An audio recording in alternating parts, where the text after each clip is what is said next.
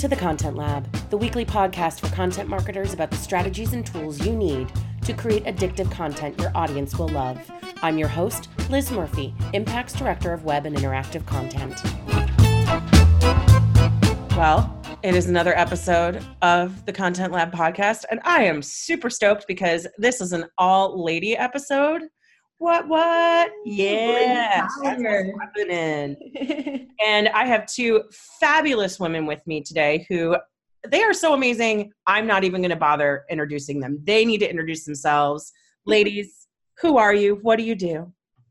Awesome. I'm Kaylee Greff. I am the senior content marketing and marketing manager for Verblio, and we are an online platform for freelancers and small businesses and marketing agencies to connect.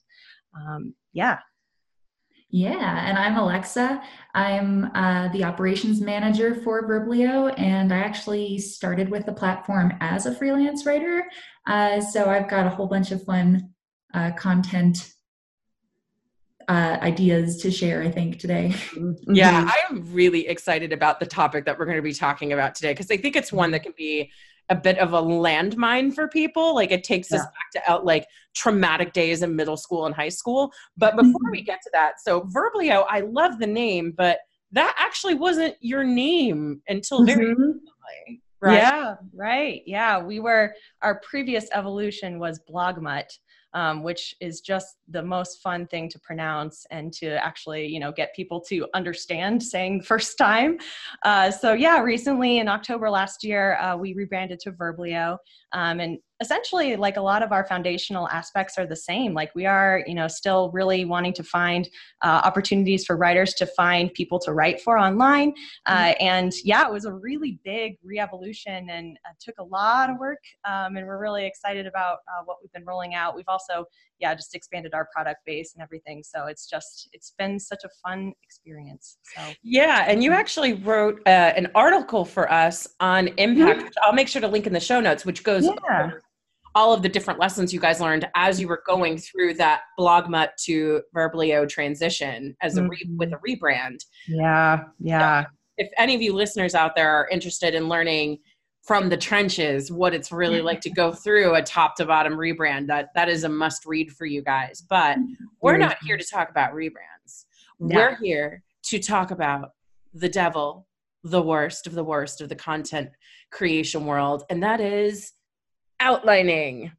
Dun, dun, dun. Yeah. A show of hands, how many people in this tiny call were in middle school and high school forced to do outlines before we wrote essays, and we were just like, why? Yeah, all three of us. Thank you very much. It was just the worst, wasn't it? Like, you just had to do all this work, and it wasn't even the thing you were being graded on. Yeah. It was even worse, though, I feel like there were a couple instances where I kind of snuck through and I just did the work and I left the outline in the dust. But it was worse when you had those teachers who were like, I have to see your outline a week before. Here's the deadline for your outline, and then I'll let you know if I actually want you to write it. Yeah. Yeah. It's like, judge me based on these few words I threw on this page, and I'll do the thinking later kind of thing. I know. And the worst part is, though, now outlining is back, right? So we were able to escape it. We got out of middle school and high school and we went to college, and maybe some of our professors made us do outlining, but for the most part, they're like, give us the essay, give us the 20 pages on whatever it is that you're majoring in, and it's fine. And now we're back in this professional world where the horror of outlining has returned, because whether you're insourcing your content or outsourcing it, not outhousing, like I said when we were prepping a bathroom, whether you're doing it either way, we've found that some of the most successful content organizations involve outlining of some kind in their process. And the challenge there is that a lot of people don't want to do it. It comes back to the same thing that I think you guys are used to seeing with content creation, right? It feels like homework. Everybody knows they need to create the content, that they just want it to appear. Yeah. And the same thing happens with outlining. Like, why do I need to create an outline for something I'm an expert in order to write an article that I already know how to answer? And so I want to throw this first question out there to you and say, is outline really a necessary step for every piece of content people create for content marketing purposes? Yes. Really? Yeah. I don't like you, this conversation. No, go ahead. Work for everyone. It's so fun. I know. I think it's just a good practice to really think through what you might want the structure of a piece to be and what the objectives of a piece should be. Because when I think about like a product announcement piece, for example, like that could take any number of different objectives. Like, do you want to talk about the nuts and bolts of this product? Do you want to talk about, getting attention from journalists? Like that sort of approach will be quite different versus, just educating your own customer base about what's new in the platform. So, for us specifically, but certainly, if you have something like that, it can take a number of different directions, and you do want to align on what's the goal of this? Like, what is the bottom line? Yeah, I would definitely agree. And I would even go on to say that the way we just talked about outlines for middle school and high school, it was this idea of it had to be the exact, like you already knew the structure, you knew point by point what was following what in the cycle. Whereas I think now for content marketing, the outlines that we use and we've discovered, like, yes, we really do need it for everything, just kind of comes down to a few really key basic takeaways. You can really kind of bullet it. You can maybe throw in a couple of header ideas. You don't have to do that, like hour and a half, pre-plan your essay and like impress the teacher with exactly how far ahead you've thought. Yeah. So it is a lot simpler, I think, than most people now tend to think about it. And it's just hard to wrap your brain around this sort of like simplified outline and how, just 20 minutes of thought, as Kaylee said earlier, she was saying, I'll do an outline in 20 minutes. That's the time I need. Mm-hmm. And that's really it. As long as you think through it beforehand, that's the starting point for great content. Yeah, it's interesting that you put it that way, because while part of me just, even though I knew what the answer was about whether or not outlines are required for every piece of content, my body still kind of like collapsed, I don't want to do that thing. But you brought up a really good point about making sure that everybody's aligned on what the goal is of a piece. And it reminds me of this thing that we used to talk about in a communications class I took a few years ago, where we talk about what are called finding shared definitions, where people will say the same word and then it turns out they mean the exact opposite thing to that individual person. So one of the most important things you do in those types of communication scenarios is make sure that you come to agreement and say, but by the way, when we say this word, what is it exactly that we're agreeing on? Or I'm saying this, do you mean the same thing? And I think the same thing can be true for when you're talking about you're creating content for a blog article or a white paper or a piece of pillar content, or however you actually want to, whatever it is that you're attacking. Because if you're the writer and in your head, you might say, well, this is how I would be answering that question or addressing that topic. And you're working with your content manager or your writer or whomever it is that you're working with. They're on the other end going, well, strategically, actually, is this what we should be doing? And then vice versa. You might have the subject matter expert pushing back and saying, well, is that really how we want to be addressing it? I know from my frontline experience with customers and potential buyers, et cetera, et cetera. And that allows you to have those conversations before you write 1,500 to 3,000 words on whatever topic it is that you're doing. Because while it can feel like an extra step, especially if it's just like, check the box, your outline is dope and there are no changes that need to be made. It's the moments where it prevents you from writing something that ends up being worthless, where you have to redo the effort. That's when you'll be glad that you do it. You'll be glad in those moments where somebody says, you know what, that second point, I'm not really 100% sure about that. And as soon as that happens, I want people to think to themselves, wow, imagine if I had already written this. Yeah. Yeah. You put so much stake in a final piece. And if you don't kind of go through those steps to get buy-in from internal stakeholders, like it is sort of like a buying in process where you're saying, okay, what's our goal for this? Like, is it truly just SEO for this one? Or is our goal to, you know, highlight this thought leader who has this really specific personality? And that's enough for us for this piece. And there's an array of different ways to approach it. But yeah, if you're not aligning on that goal to begin with, you're going to be pulling strings to try to get people to share it internally even, or just get, you know, if you don't have the buy-in internally, then externally things are going to get more difficult almost. So yeah, it's a good, you know, formative step to be sure to cover.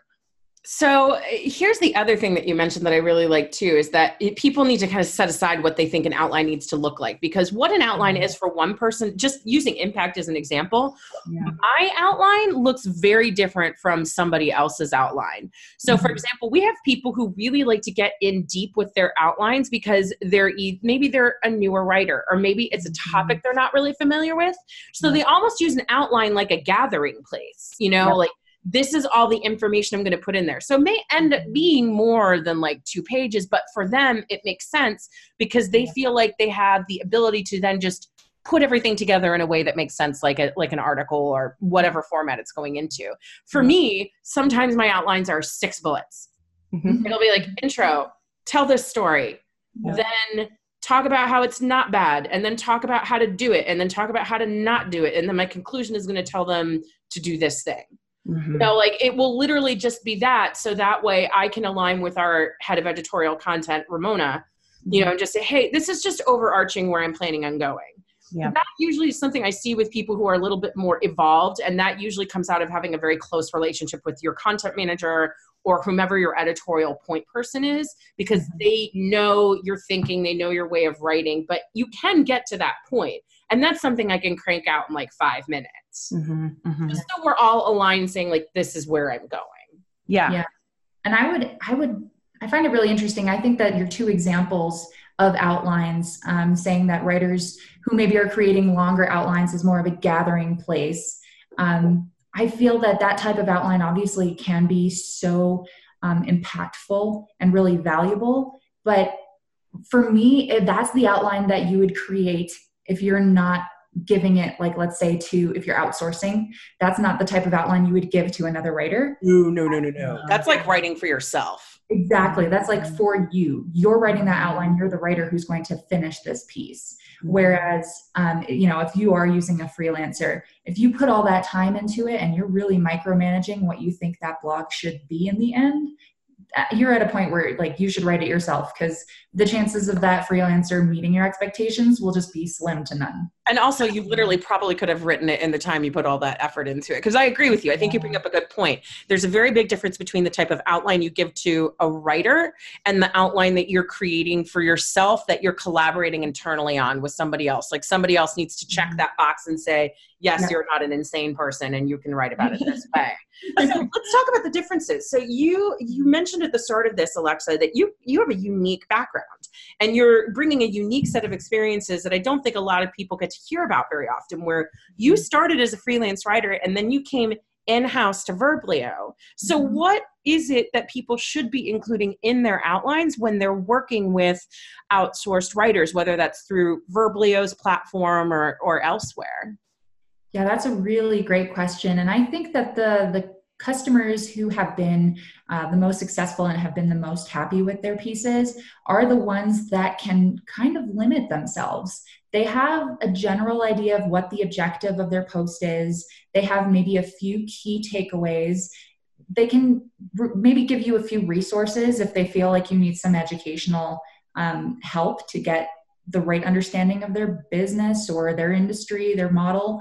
But I almost feel like less is more if you're outsourcing, because if you overload a writer, especially if it's through a platform like Verblio where you don't necessarily have direct communication, if you overload them with 3 pages of this Google Doc and it needs to be written from the viewpoint of our CEO and it needs to match this specific tone that we did in this blog we wrote 3 months ago, that's when the writer will kind of take a step back and go, is this something I want to jump into? Because it's already feels so micromanaged that if you give a submission and you do a finished piece, you almost feel like, all right, I'm going to get so many edits back on this because it was just almost too specific what they were looking for. Mm-hmm. It's a tricky line to walk because, I think you're absolutely right. And I say this being on the flip side of it, because I used to be the content manager at Quintain, and we used outsourcing services just to create a network of freelance writers that we knew we could rely upon. Because one of the things that agencies can't do effectively is build like a deep bench of content writers in-house. They generally speaking, unless they have the ability to do that, are either saying to their clients, hey, you really need to own your content creation, which personally I think is the best path. Yeah. They're building out that network in order to rely upon it. But my point is that we did have some interesting cases, though, where I would agree that our outlines were fairly light. But what I did try to do is in the cases where I was creating content where it was meant to be ghostwritten. So I would interview a subject matter expert and it was supposed to be made with their byline, is I would just give them an audio recording of the interview. I would give them some examples and say like, these are like our best in class. If we have a content style guide in play, which by the end of my tenure, everybody had a content style guide, because don't leave home without one. Right. We only have one because of you, Liz. We followed your guide. Really? Oh my gosh, you did? Yes. Did it work? Wait, okay. Total sidebar. Did it work? Yes. It's been great. It is life-changing. So thank you so much. Haley, you're going to have to come back and we're going to have to talk about that separately. That is so exciting. I had no idea. Anyway. Yes, great. So I include the content style guide. I include some best-in-class examples. And what I'll also do is include examples of like, these are other articles that have been written under this gentleman or woman's name. Mm-hmm. So I agree that there are going to be cases where you really want to give your writer that creative freedom and say like, this is the topic, this is the general audience that we're going for, and this is really the goal of the piece and some of the things we'd like to see included. Basically give them the building blocks to create something, but you have to walk that line when you're doing something that's supposed to be ghostwritten. Yeah. That's where it gets a little bit trickier, because you then have someone on the other end going, well, I'm picky because it's me. Yeah. That's a whole other. Absolutely. There's a level of trust in kind of handing off that kind of ghost written aspect of what you do. It's like, okay, what can I do to download my brain to bring you into my, brand and my, thought leadership. And I think an important part to add about kind of the Verblio system is that we do have like that first umbrella of like understanding the brand and what your audience is, and kind of given that in context with your requests or like what you need to write about, your outlines, that gives us a pretty good picture. But yeah, it's like, a matter of getting all those pieces is really essential to write a piece of content that matters. Yeah, absolutely. So what are some of the other hallmarks, Alexa, that you would say of great outlines when you're giving them to writers? So we've talked about the fact that essentially what you want to do is you don't want to give them a micromanagey set of instructions. You basically want to give them the outlines of the sandbox that they get to play in. But what are some of the essential components that build out that sandbox, that build out those boundaries so they know what they need to be doing, and also most importantly, what they shouldn't be doing? Mm-hmm. Yeah, that's a great question. And I would say, starting off any outline, especially for an outside sourced writer, with just your objective. Here is, the title we're thinking of for this piece, and here is what we want to convey to our audience, as well as who the audience is for this particular piece. I think that's an absolutely great starting point. And, typically you're coming up with a title or the topic idea that you're sending off to the writer pretty well encompasses, if it's like an X ways to do this kind of article, the writer will know exactly what you're looking for. And then, I think I mentioned this earlier, but just a few kind of key takeaway bullet points. Not necessarily micromanaging exactly what headers you want to see. I would definitely say if you have header ideas that you'd like to see, just throw them in there, but don't, limit the writer to this header must follow this header. Unless if it makes sense that it falls in line, the writer will catch it and the writer will know what to do with it. You don't necessarily have to give them the full-on 10-page Lego manual of then you put this piece into this one, and then at the end you've built yourself your little Lego Hogwarts. But, amazing. Yeah, I really think it comes mostly down to the key takeaways. So especially if you're hoping to have a writer maybe create something that's more along the lines of a thought leadership piece, give them your big thought leader moments. Don't let them kind of flail around trying to figure out what it is you want to say. So yeah, just objective for sure, the title, audience, what you're trying to do with the piece, definitely the key takeaways. And resources. I mean, the more kind of other blogs and educational, reliable resources you can share with the writer to let them know, oh, maybe I'd like to see an external link to this, or, this blog really well demonstrates kind of what we do. And, just keep it fairly simple like that. And then, yes, add in a few don'ts if you really think there's something you're worried the writer might cover and go rogue with. I think it's always super helpful to bullet like, these are our competitors. Do not talk about them. That's like the big one. The other thing I also like to include too, especially when it comes to competitors, like often when we're doing some of our keyword ranking strategies, we'll take a look at what the top 10 are, and we'll say like, here are the top 3. We want to be better than these 3. These are our targets to be better. Yeah. I don't even care if you link them and then say they are wrong. Like whatever it is that we need to do to be better than that, then that's what we need to do. So I think there is a case sometimes for including that, because it's interesting the way we talk about outlines for ourselves versus outlines for outsourced writers.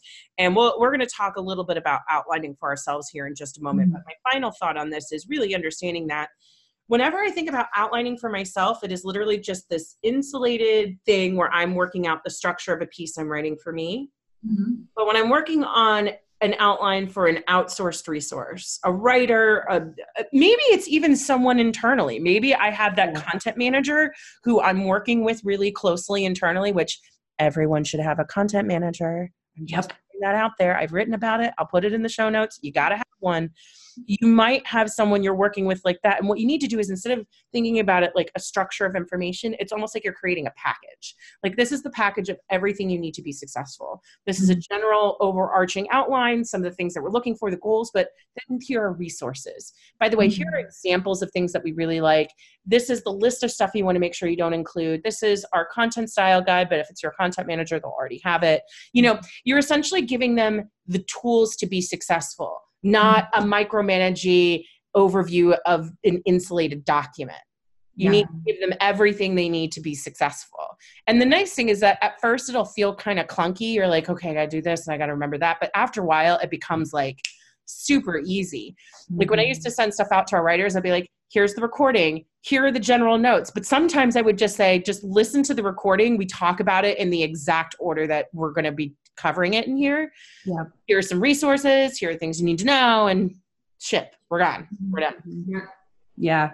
It's really like, content can feel like, in-house, or, anybody who's really writing a piece of content for you. If it is in-house, if it is a freelancer, like, it can feel like being on an island. And so if you like kind of throw somebody a raft and kind of give them the tools that it takes to bridge the gap between the two of you, like everyone feels a little bit more at home and a little bit more taken care of. And it also, selfishly as a content manager, it's like, it takes out the excuses from the equation. Like, hey, you have everything. Like, I'm empowering you to take the plunge and do this piece of content. And in doing that, you get all of the great in-house expertise that you have. And you've also empowered somebody to write a piece, and they're like, so excited once they get it done. So it's a win-win.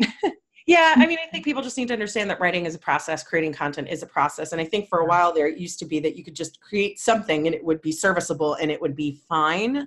But we're at this interesting inflection point in our industry where, we've been talking about needing content managers for a few years. We've been talking about the fact that, good enough content doesn't cut it anymore. We've been talking about these things kind of passively, but I think we're now at a point of urgency where people need to understand that you can't just think of content as something that happens within your marketing team. You need a content organization. You need to understand that it's not just about creating content. There are processes. It's the same. It's like, I'm always amazed at the amount of thought and review and outlining and all of these process steps that people are willing to go through for like an email campaign or a strategy. But for content, they just don't want to do it. They just want it to appear. And it's like, the content is the most important thing, according to all of you. Like, according to every inbound or content marketing blog I have ever read, content is apparently the most important thing, but it is the thing that people just wash their hands of and say, like, I don't want to see an outline. I just want it to happen. I just want it to be right the first time. And would you ever apply that kind of logic to your email marketing campaigns or your lead scoring or anything else that you do under marketing? Yeah. That was I had feelings. They've been in No. there. So sorry. I was like nodding emphatically. I'm like, yes, preach. Oh my gosh. It blows my mind. I get that it feels like homework, but we're adults. Get over it. Anyway, end of rant. I wonder if people are also just like stuck in that, because I mean, when we were Blogmutt, the whole idea was like, you're getting content. It's 250 words of blog every week. It doesn't really matter what the quality it is. It doesn't really matter, if you have an outline. We just want you to have content. And I wonder if people are just like stuck in that world and they don't want to like move forward with like content strategy and SEO, as we're seeing like the long form content is more important. Being organized, having your content manager is more important. And everyone's just like, no, that's too much work. We did it this way and it was really easy. Yeah. And you didn't get great results, did you? No. Like, yeah, right. It's at a point now where you have to hire for those people. I think sometimes the reason it feels so hard is because it is, and people go to school for it and dedicate their careers to it. And don't worry, if you hire the right people, you'll still have to like use your brain and think and have moments where you go, man, is that the right word? Like, we'll never be able to take away the feeling of content feeling like work, because everything feels like work. Creating email campaigns, creating social media, it all feels like work. That never goes away.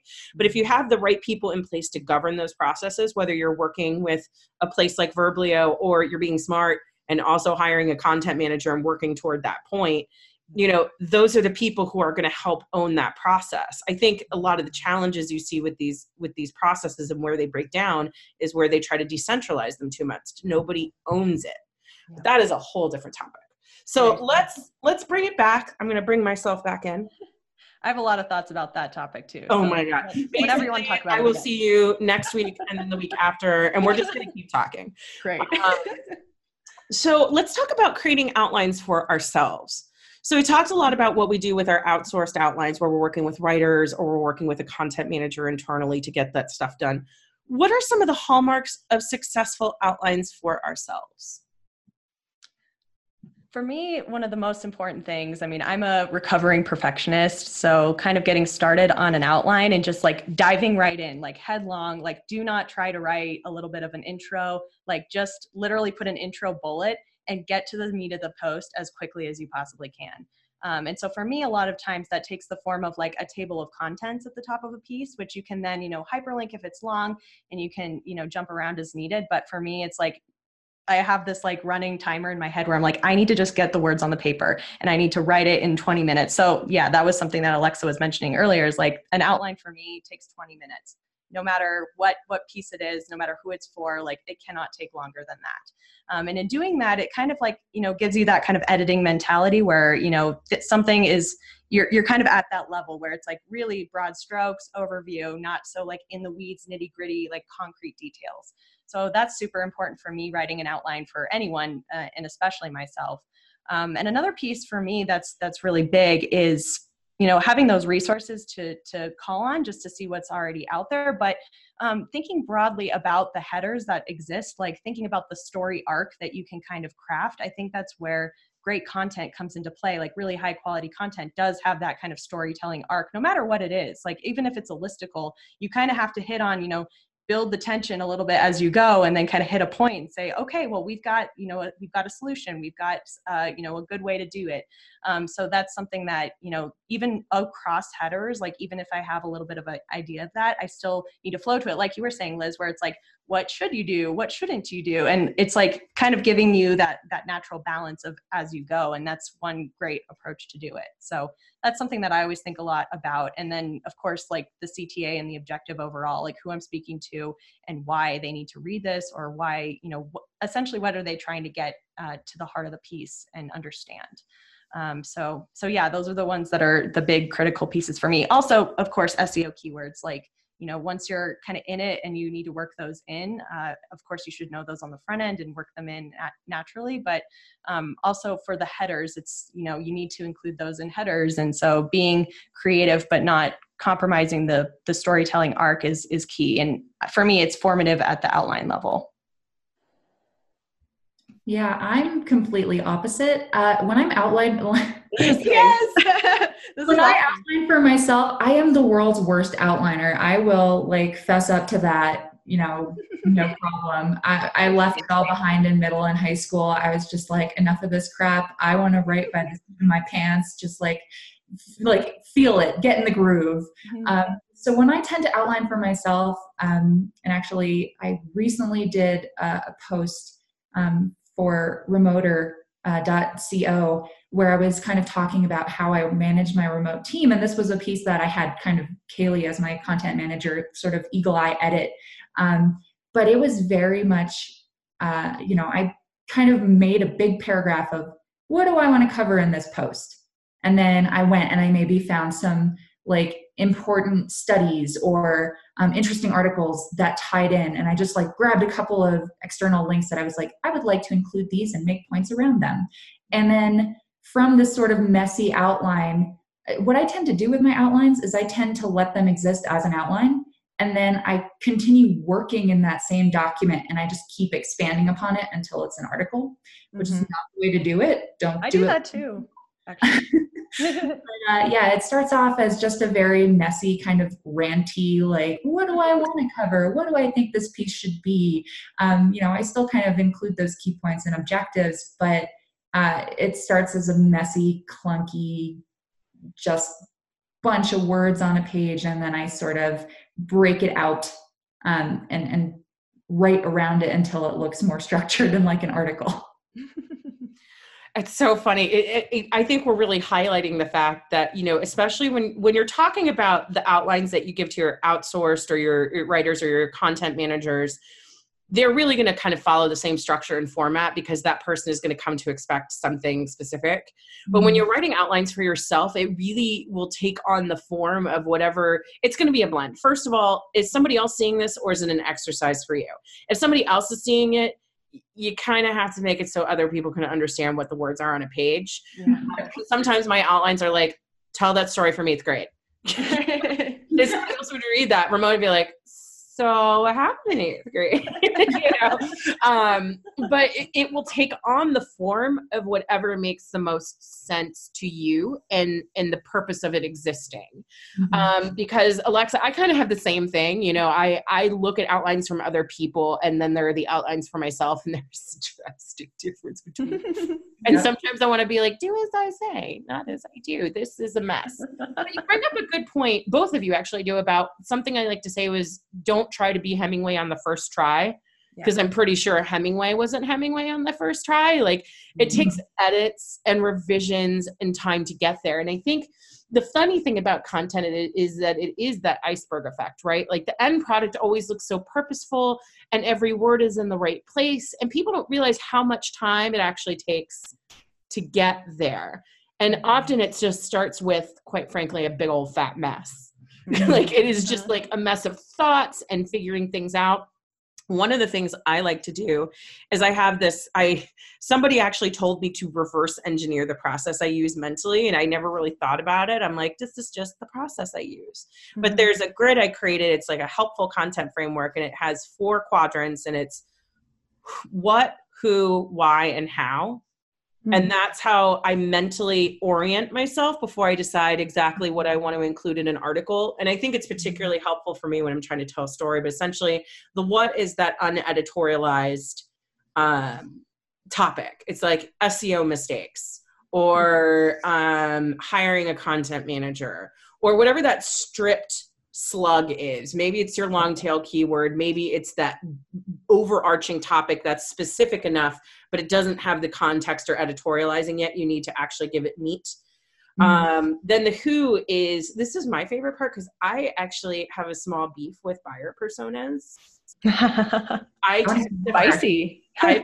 tend to find them kind of useless. It's this thing that people do at the beginning of their inbound marketing, and then they put them in a drawer, and then they go away, never to be seen or heard from again. The problem with them is this. First of all, they talk about challenges and goals in very broad terms, like who they are at their job function and level, which is important, but these are the things we should all already intrinsically know about our buyers and our ideal customers. We know these things.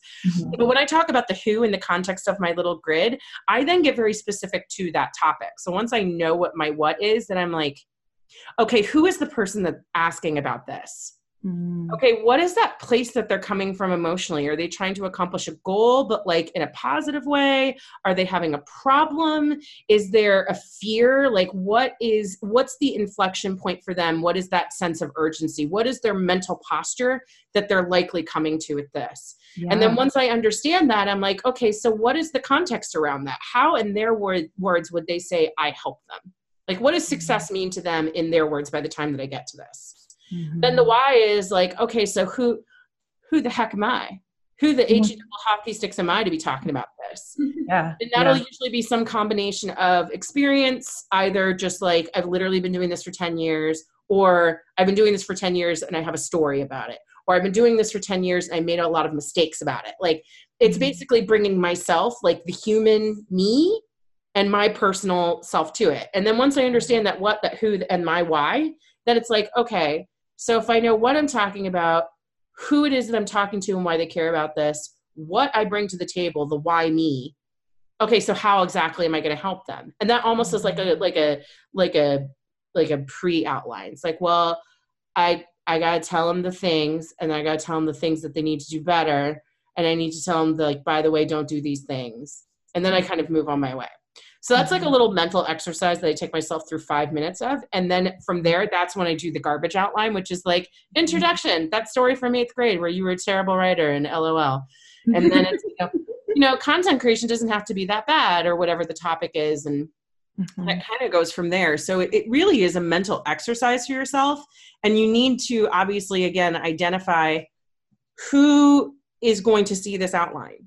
Like, if it's just for you, then like, dude, you don't need to write a novel to remind yourself of the things you already know. Just focus on getting the architecture right and making sure that like, if you need to gather data points in, like you're coming across articles, like throw the links in there, just whatever it is that you need to spark that memory. If it's for somebody else, like set the expectation or ask them like, do you want complete sentences? Like are incomplete sentence bullets fine? Like, I just need to know like, what is the threshold of like not work that I have to do?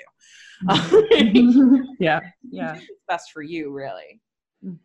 Yeah, that's super interesting. I love that framework that you shared. I like thinking about the posture of how someone is like oriented and like just thinking about connecting with them on that super emotional level. Like even if you in concept understand who they are, like knowing what they're approaching with. And I think some of that can be answered with some of the keywords. Sometimes, now they're becoming much more kind of like long tail questions. And so you can get a sense of kind of where they're coming at it, like in terms of their, disposition and their opinion about it. But yeah, that's a whole layer that I haven't explored yet. I'm excited to implement that. Well, think about it. I'll put the link in the show notes, and Kaylee, I will send you the link directly. It is a very long, rambling thing because one day I was like, I am just getting this all out of my brain and putting it on paper because people have been asking me about it for a while. But that's where I think buyer personas can be a bit of a disservice because I'll actually notice in outlines, people are like, oh, and it's to this buyer persona. Whether that they're doing it for themselves or they're doing it for a writer or their content manager, they'll be like, oh, and it goes to this person. And then you actually take a look at the buyer persona and under challenges, it'll be like, oh, it's hard because like their budget's small and they're like asked to do a lot with a little. It's like, well, okay, who isn't asked to do that? Right. But it's nothing specific. It's like, so, okay, I'm supposed to be writing to CEO Craig about content managers, but these broad, high level, 80,000 foot view challenges and goals tell me nothing about how they feel about this thing. Yeah. Because when you really dig into it, if we're using like hiring a content manager as an example, the buyer persona isn't going to tell me the thing I need to know, which I can like think about like for 2 seconds and figure out. It's that he cares about this because he's annoyed he's being asked to hire this because he doesn't want to invest before he sees return on investment. Yep. So really what you're doing is you're making the case. Mm-hmm. You're explaining the business case of hiring a content manager. Mm-hmm. Because why should I hire a content manager is one question that you will give different answers to depending on who you're asking. The CEO is going to need a different answer than a VP of marketing versus a digital marketer who quite frankly doesn't want to give up more of their job or wants to understand what it is that this person is supposed to be doing. Mm-hmm. So that's where I think buyer personas, and I know I'm harping on this very specifically, but when it comes to outlines, your buyer persona, just throwing a link to whatever it is in HubSpot or that PDF document you haven't looked at in 6 months, like literally no one opens it. You need to basically answer, why do they care about this topic for them? What is their selfish reason for understanding it? You know what I mean? I know I'm spending a lot of time on buyer personas and when this topic is about outlines, but they are very much connected together because what I see all the time, whether we're talking about an outline that goes to your content manager or your outsourced writer, or you're doing it for yourself, or you're doing it for your content manager so they can see you're not like being a dum-dum about a piece of content, is they'll just put like, oh, and the buyer persona is this. And it'll link out to HubSpot or it'll link out to that PDF that nobody's looked at in 6 months, but it gives you no context. So what you really need to be doing is like, still fine. If you want to keep using your buyer personas, fine. I'm not going to like, this is not a hill I'm going to die on, but sit there and have a contextual discussion with yourself. And every outline should say, this is the person we're talking to. Why do they care? Mm-hmm. And budget really isn't strong enough as something in and of itself. Like it's just, you know, if someone's on a pricing page, that is when they are thinking about budget. But every other time, it's just like, you need to dig in deeper and really understand what their pain point is. Exactly. Like that's the thing I think people don't really get. Like outlining becomes so much easier once you understand, why is somebody asking about this? Yeah. Like nobody ever stops and asks why. And like, for example, this activity works for whether you're talking about like a 600 to 900 word blog article or a 15,000 word pillar. Because we just did a pillar guide a couple of months ago about HubSpot marketing. And that was the only keyword we were going after because pillars are designed around much more broad umbrella topic keywords because it's meant to be a hub that breaks off into more fractured information about that large, big topic. And HubSpot marketing, the first activity I did with Karina, who wrote it, and this is the activity I do with everybody else who does a pillar is, okay, who's searching for this and why? Mm-hmm. And, you know, it still ends up being this very broad sweeping guide. But what we came down to is somebody's looking that up because they're making a purchasing decision. They've either heard about inbound marketing or their marketing team is talking about marketing automation or HubSpot and blah, blah. And they need to understand what it is and whether or not it's worth it for them. Mm-hmm. They're coming in pretty cold with a keyword like that. They're coming in pretty cold, but there's also some sort of pain point. Because they may be coming in cold in terms of expertise to that topic. Mm-hmm. But there's some sort of pain around what they're doing right now isn't working. It's the only reason they're even considering it. Yep. So something there is broken. And so those are the types of things you really laser in on when you just answer the simple question of why. It makes everything else so easy. It's like, well, if we understand why they're coming here, then what is it that we need to be talking about? Mm-hmm. Mm-hmm. And then you just kind of go from there. Anyway, again, end of rant number 2. That is all. So if you guys were to give somebody one piece of advice, whether or not they're creating an outline for themselves or they're creating an outline for someone that they're collaborating with, whether it's that writer or internal content manager, what would it be? Mine would be to just get it on the page. And that's how I approach writing in general, is to just dive in and do it. You know, if you have, a half an hour between 2 meetings, get it done then. Like there's no ramp up time. You put the page up and you immediately start writing on it. And like I said, like not even writing an intro or anything like that, just start writing words down. And that's when you can start the whole wheel turning and get that momentum. Mm-hmm. I would say that my piece of advice would be don't overthink it.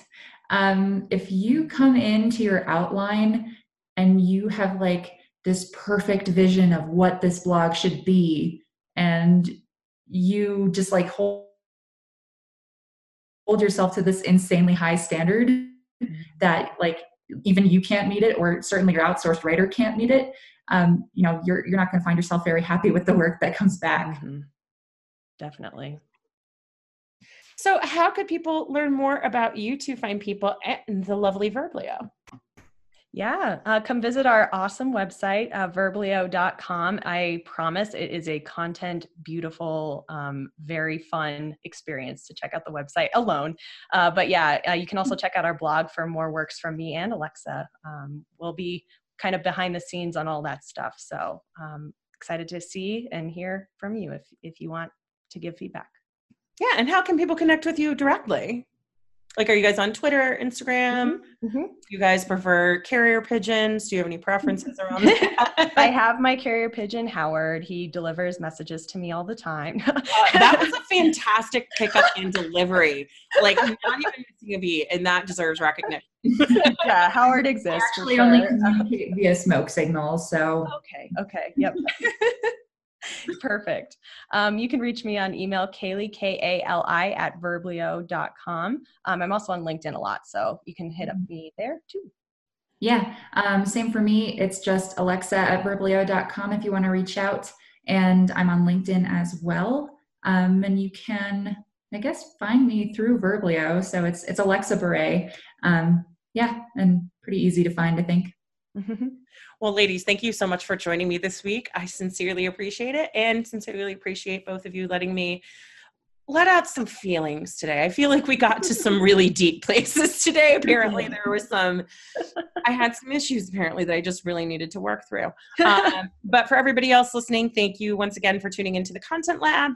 As you all know, my love language is tell me I'm pretty. So please go to Apple Podcasts, Stitcher, your carrier pigeon, Howard, whomever it is, tell people, hey, this is a review of this podcast. Like, I want you to go do that, because not only, again, does that tell me that I'm pretty, it helps people find this podcast. So that's what this is really all about. So until next week, I guess.